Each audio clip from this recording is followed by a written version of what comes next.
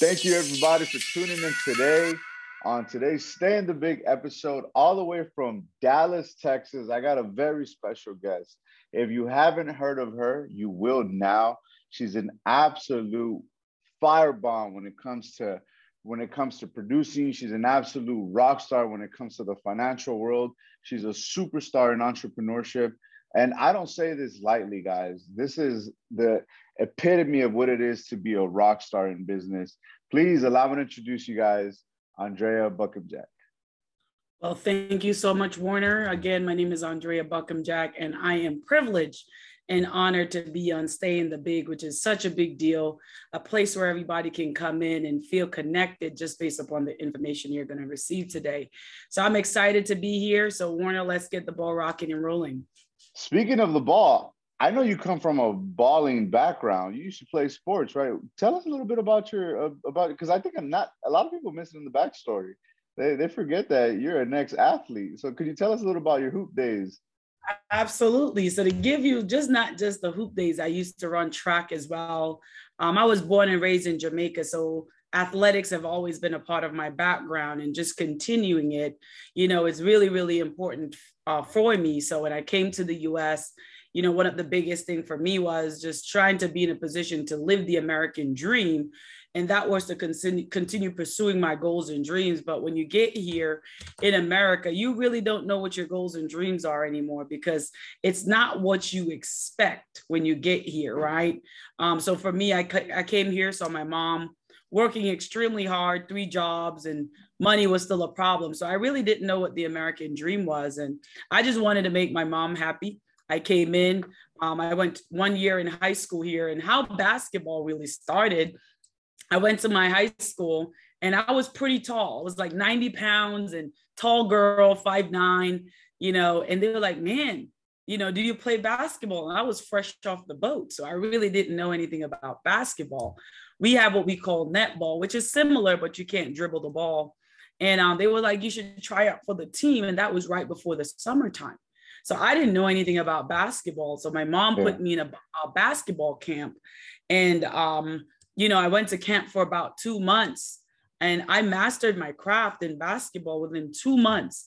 I didn't know anything. I just went in with an open mind, ready to learn something new, but also be the best at that something new that I was learning. So I killed it. I went back. I tried out for the team. I made the team. I made rookie of the year, MVP of the year. And that was just my first year playing basketball. So my philosophy has always been in life, how you do one thing is how you do everything. So that's where the basketball came in. So that was one thing for me. I already had the sprint. I already had the speed because I run track, and I already had the height. So all I needed to do was learn the skills of basketball, and I was good to go. So that was one thing that was big for me. And I continued that. And when it was time for me to go off to college, being an immigrant in this country for a very long time puts you into a different perspective. So, my real story, my true story is the journey of an immigrant coming into a country where you're able to see so much, but you can't have as much. Because when I came here, I was an immigrant for about 12 years, and I struggled after graduating high school. It was very difficult to take on the scholarships because, I wasn't able to go to school. Didn't have a social. I was a full-on immigrant. So it was very challenging. But an opportunity showed up, and I was able to go to one of the top universities in New York to play basketball, but I had to pay my way out. So I had the opportunity to get a degree, but I had to pay my way through. And I worked full-time. I was a student full-time, and I was an athlete full-time. So the drive was there. I just wanted the opportunity, and it was given to me to go to college, graduated with a degree in biology and minor in psych. And I went on from there, and it was history after that. So I'm excited just for the opportunity. See, I have the work ethic. I have the drive. I have the will. It's just an opportunity that I was seeking. And I knew what that opportunity was like, which was freedom, which I received. Right. So I'm excited. But that's powerful, because that leads me to some points that we'll get to in the future. So in many ways, basketball was a new sport for you coming in. Like Yes. you had something similar, but it was a new sport. And not only did you become good at it, but you excelled in it. Because not many people get to play, you know, big school, high level, you know, collegiate basketball. So what I want to get into is your transformations and transition into not only are you an immigrant in this country, but not only are you playing a new sport, but you're also excelling at both. Like what was the motives? What were the drives behind all of that? What was the American dream for you? The American dream for me was freedom. And what I really mean by freedom, I really wanted to design life the way I wanted to, because being born and raised in the ghetto back home in Kingston, where you wake up and there's that dead bodies laying outside, and you know, going to school, you have to just pay attention to your surroundings because anybody can just start, you know, shooting. And you know, you go through life living that way. When you get an opportunity and you see an opportunity, you will never take it for granted. And I think that's where it comes in for a lot of people, why they don't go 100% is because they've never experienced less than, because they've always had more than, which is so important for me. So I've always had less than. So when I got the opportunity to go out and go do the best that I can, and that will also give me the opportunity to have more than what I am accustomed to, it showed up more, because I realized most people didn't want it bad enough because they had it right in front of their faces. And I did my entire life. So being in a position where I'm able to come in and learn a different sport that can give me an opportunity to free myself and create the life that I want. Why would I play around with something when all I need to do is take advantage of that something? Right. That's big. That's big. I want to make that transition because you obviously you graduated in bio and in psychology, but you end up being a financial like mogul in many aspects. Like, why the transition? Where the transition? That's a great question, because what I realize as you get older, everything you go through life is to just teach you different things. And going into college, you never have an end destination, because everybody's destination becomes yours, your families, your friends, your environment. So you don't even have an idea of what you want your destination to be. The family always wanted the family doctor, so that was my destination. So everybody's pit stop becomes my pit stop. Does that make sense? So going through college, I really didn't know, you know, and I think that's a big issue in today's society. We don't know what we want to do. We know what our parents want to do. And what I realize is people live their lives through you based upon what they didn't get the opportunity to do. So I realized my family was living through me. They wanted that doctor. They wanted that, you know, that title. And I was just pursuing what they wanted. And when I graduated and realized that that wasn't what I wanted, when I redirected myself, right? And how did I really get into entrepreneurship?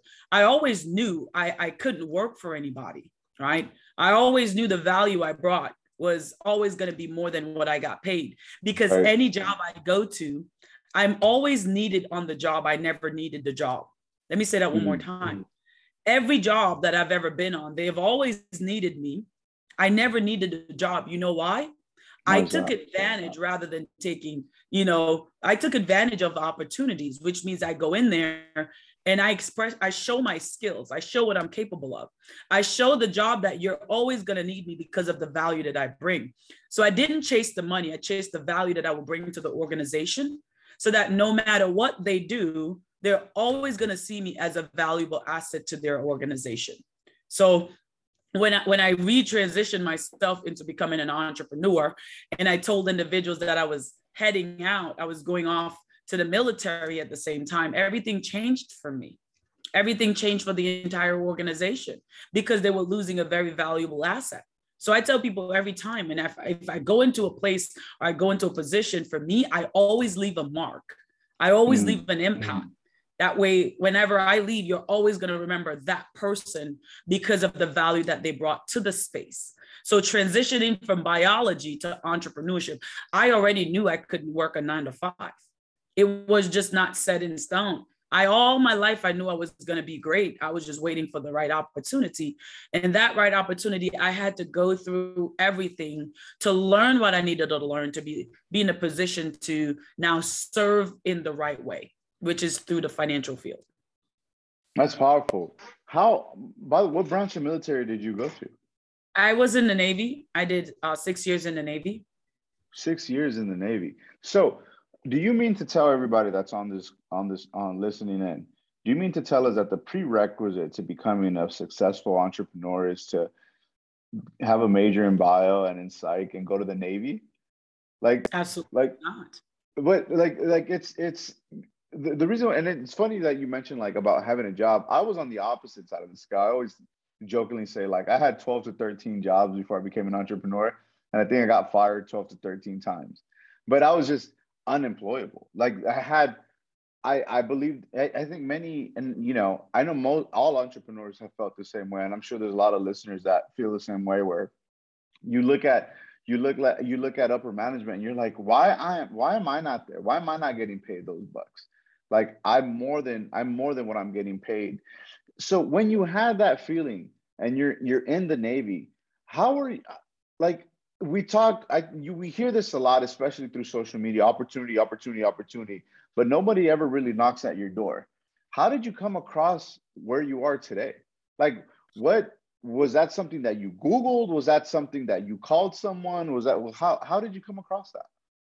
You see, a lot of times in life, what we're looking for is not what usually show up. So we can't say the opportunity never show up. The question is, are you looking and are you open?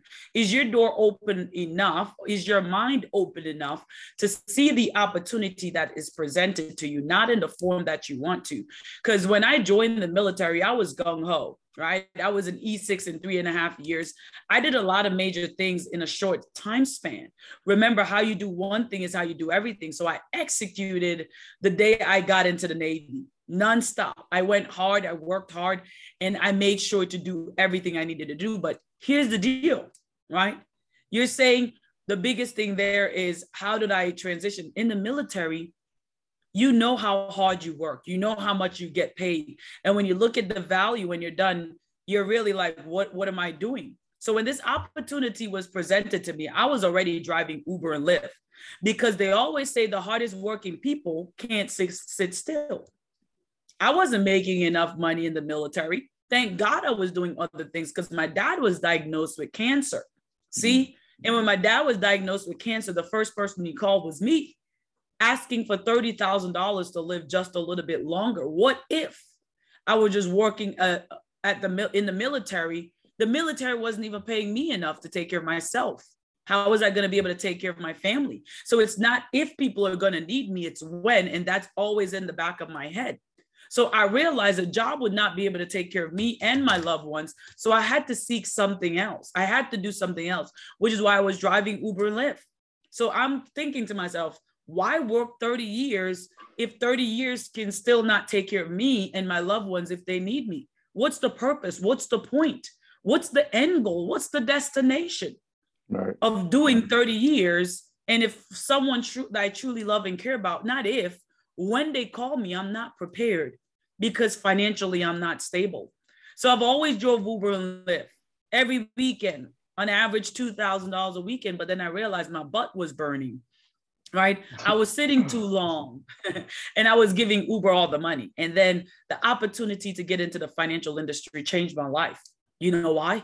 Because I realized everything revolved around money and I didn't know anything about it.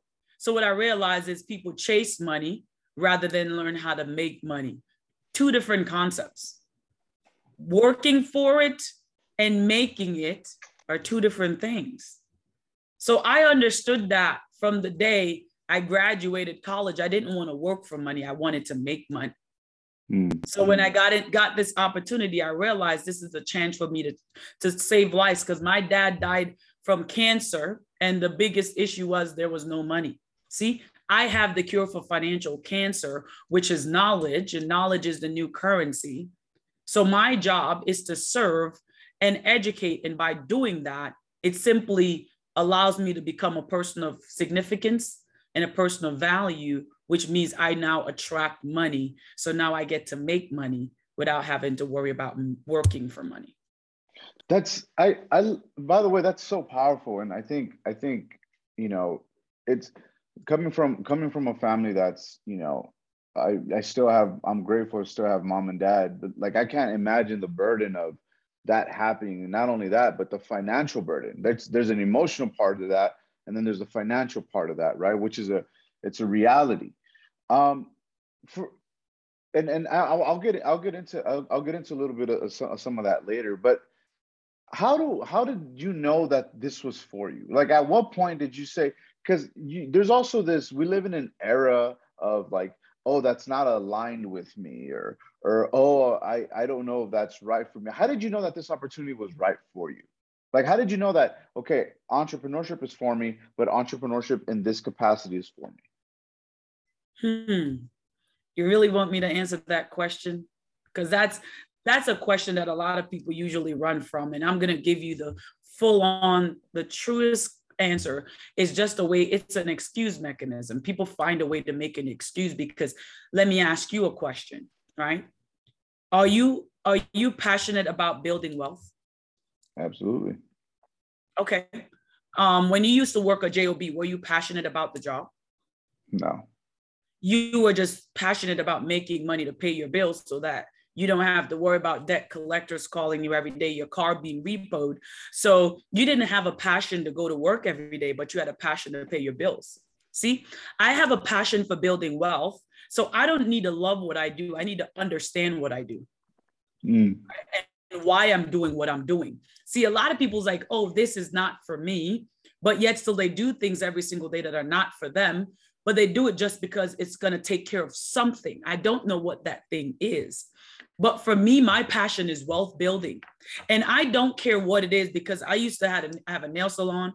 I used to have a cleaning company. I've done real estate. I was a personal trainer. I sold the juices. I drove Uber and Lyft. You name it, I did it. Why? My passion was what? Wealth building. I had to find something that was going to help me build wealth. And I knew a 9 to 5 wasn't going to do it. Why? I've never seen a person that has built wealth through just the job. It will never work. It's too much that's tied to it, right? So I had to learn 2 things in order to build wealth in America. It's 2 things you focus on: is OPM and tax codes, other people's money, and understanding taxes, which is one of the main reasons why I seek out entrepreneurship. That's one of the main reasons why. So I don't need to have a passion for what it is that I do. I just need to have a passion for building wealth and a passion for designing my life the way I want to, which will allow me to be in position to be open-minded enough to learn things that people are always going to need and want to help me get to my destination, which is financial freedom, but also building wealth, not just for me, but those that are around me, and those the ones that I truly love and care about. Because it's not if someone is going to call me for help, is when they're going to call me, and have I built enough wealth to help them to the best of my capabilities. Was there, that's powerful. Was there in that growth, in that finding, in this new space, were there people in your life that helped you along the way? One of the biggest things that I share with people all day long is I don't go into anything with expectations, because when you go into things with expectations is when we become disappointed, and we feel like people let us down. So for me, I've never looked for help along the way. If help showed up, it was great. I just always knew I wasn't expecting everybody to support what I do, because it's not their life, it's my life.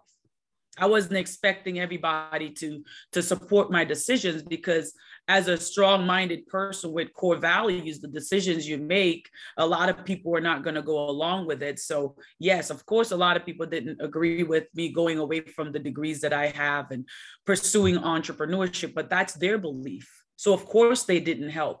And a lot of times what I realize is even the ones that truly love and care about you the most, that say they want you to win, they will only want you to win at a certain level. So they will not help you, which is why I don't look for help from everybody, because not everybody truly wants to help. They want to help to an extent.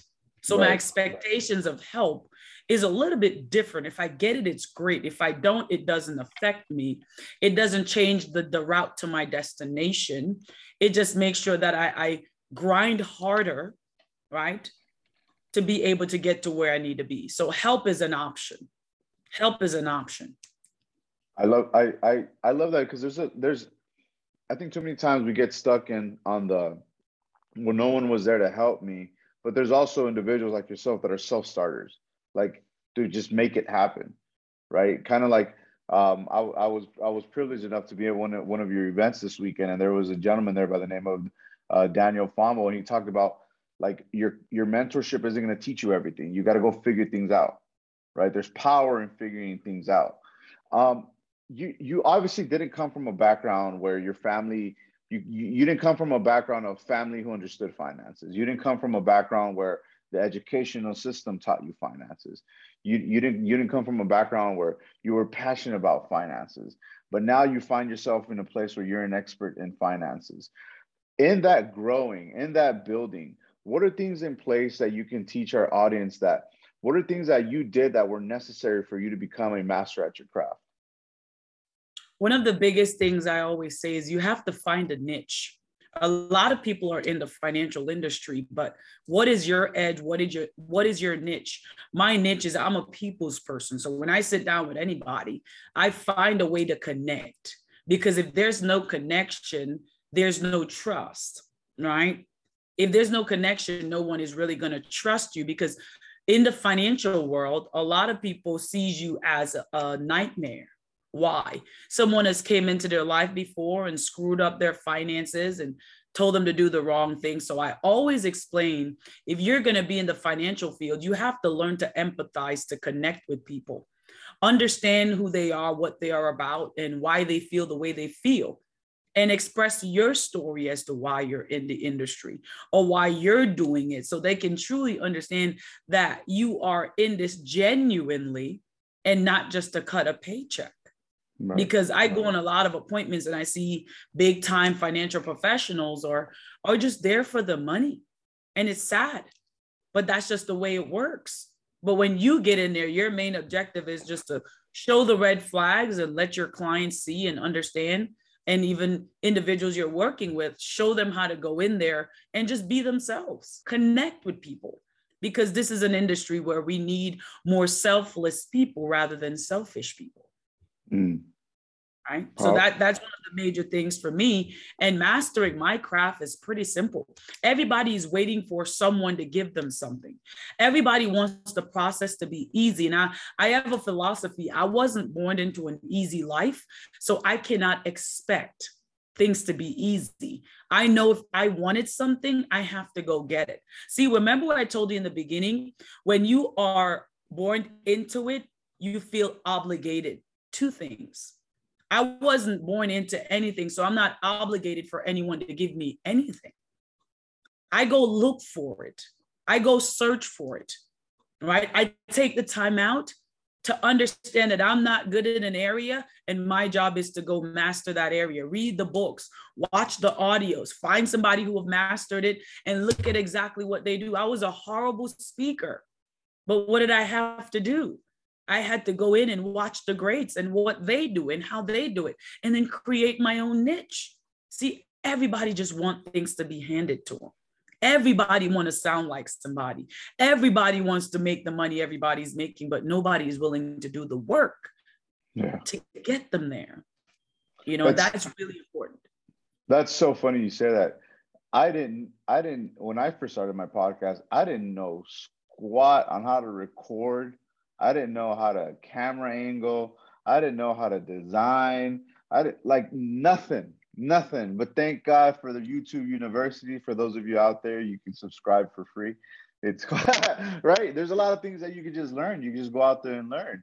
No, that's powerful, and you take an initiative. Now, I want to kind of go back into the entrepreneurship space, because something else happens when you go into entrepreneurship space that you know many of us aren't aware of that, and that's emotional awareness, emotional intelligence, right? You obviously you talked about the freedom, you talked about the income and the financial freedom that gave you, but there also comes a emotional burden. Things in life continue to happen. We talked about you brought up your father being ill.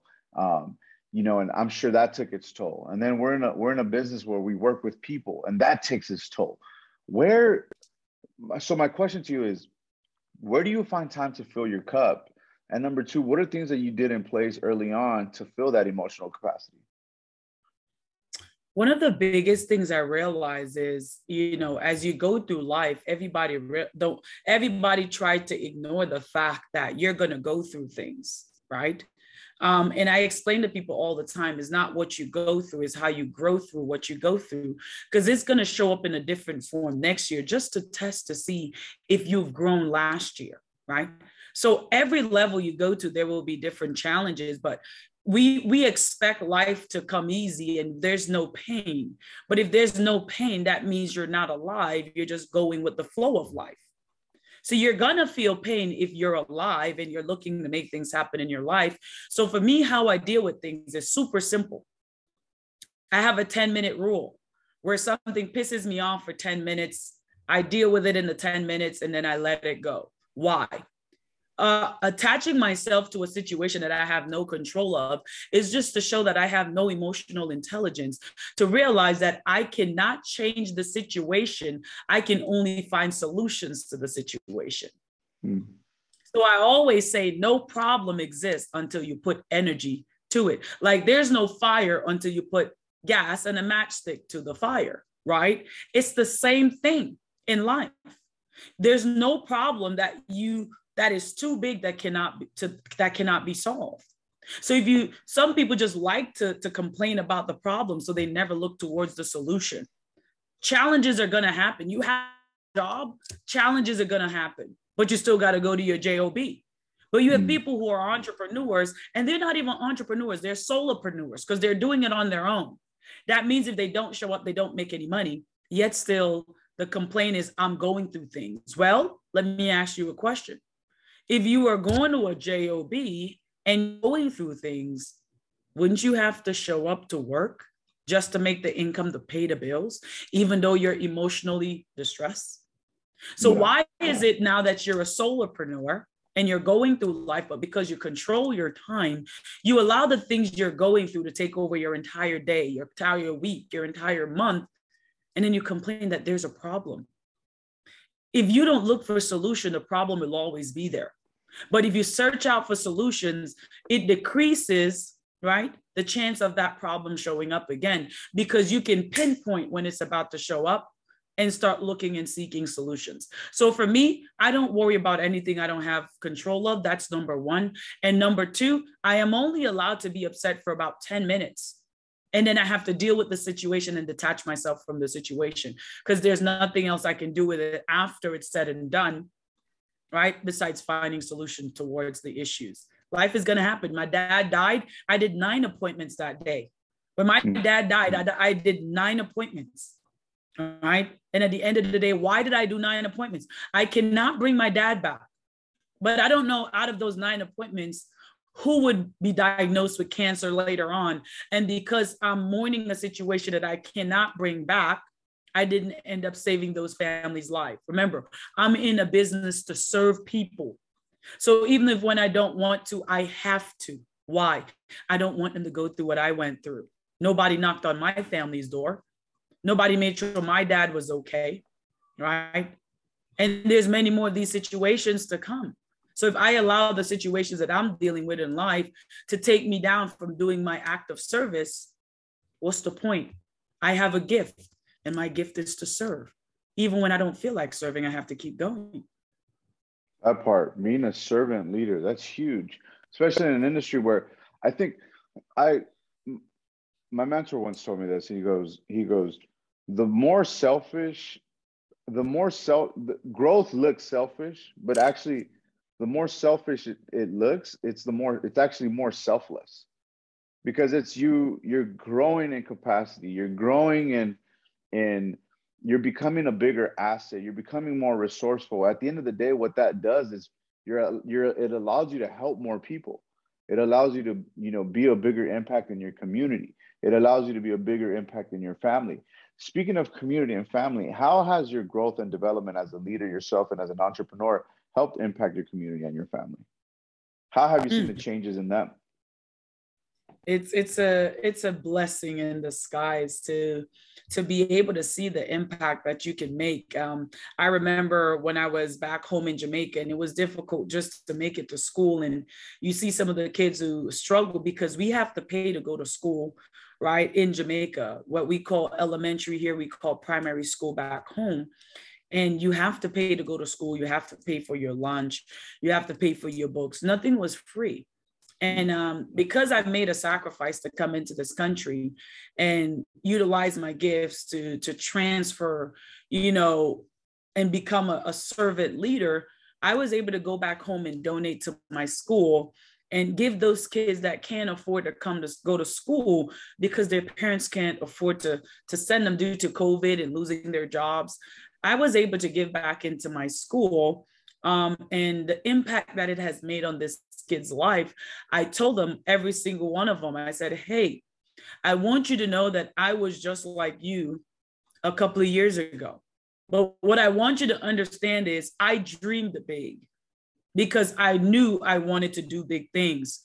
So I encourage all of you as kids to dream big. You have to dream anyways, just dream big, because me going back there and being able to provide so much resources for the kids who parents can't afford to do it is a big blessing, not just for me, but for those parents who couldn't see a way out.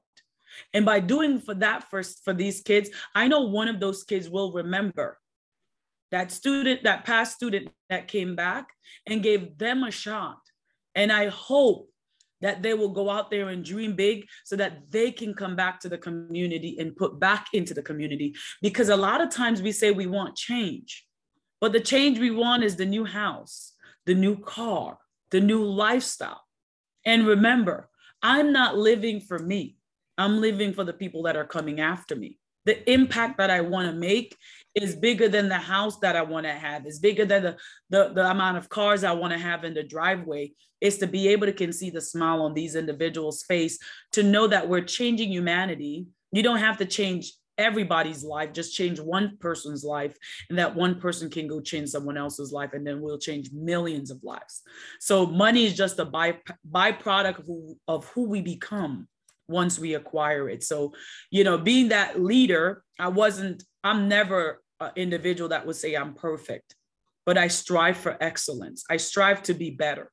I evaluate myself as a leader and know and put myself in a position where I'm a vulnerable person, right? If I'm wrong, I will let you know I'm wrong.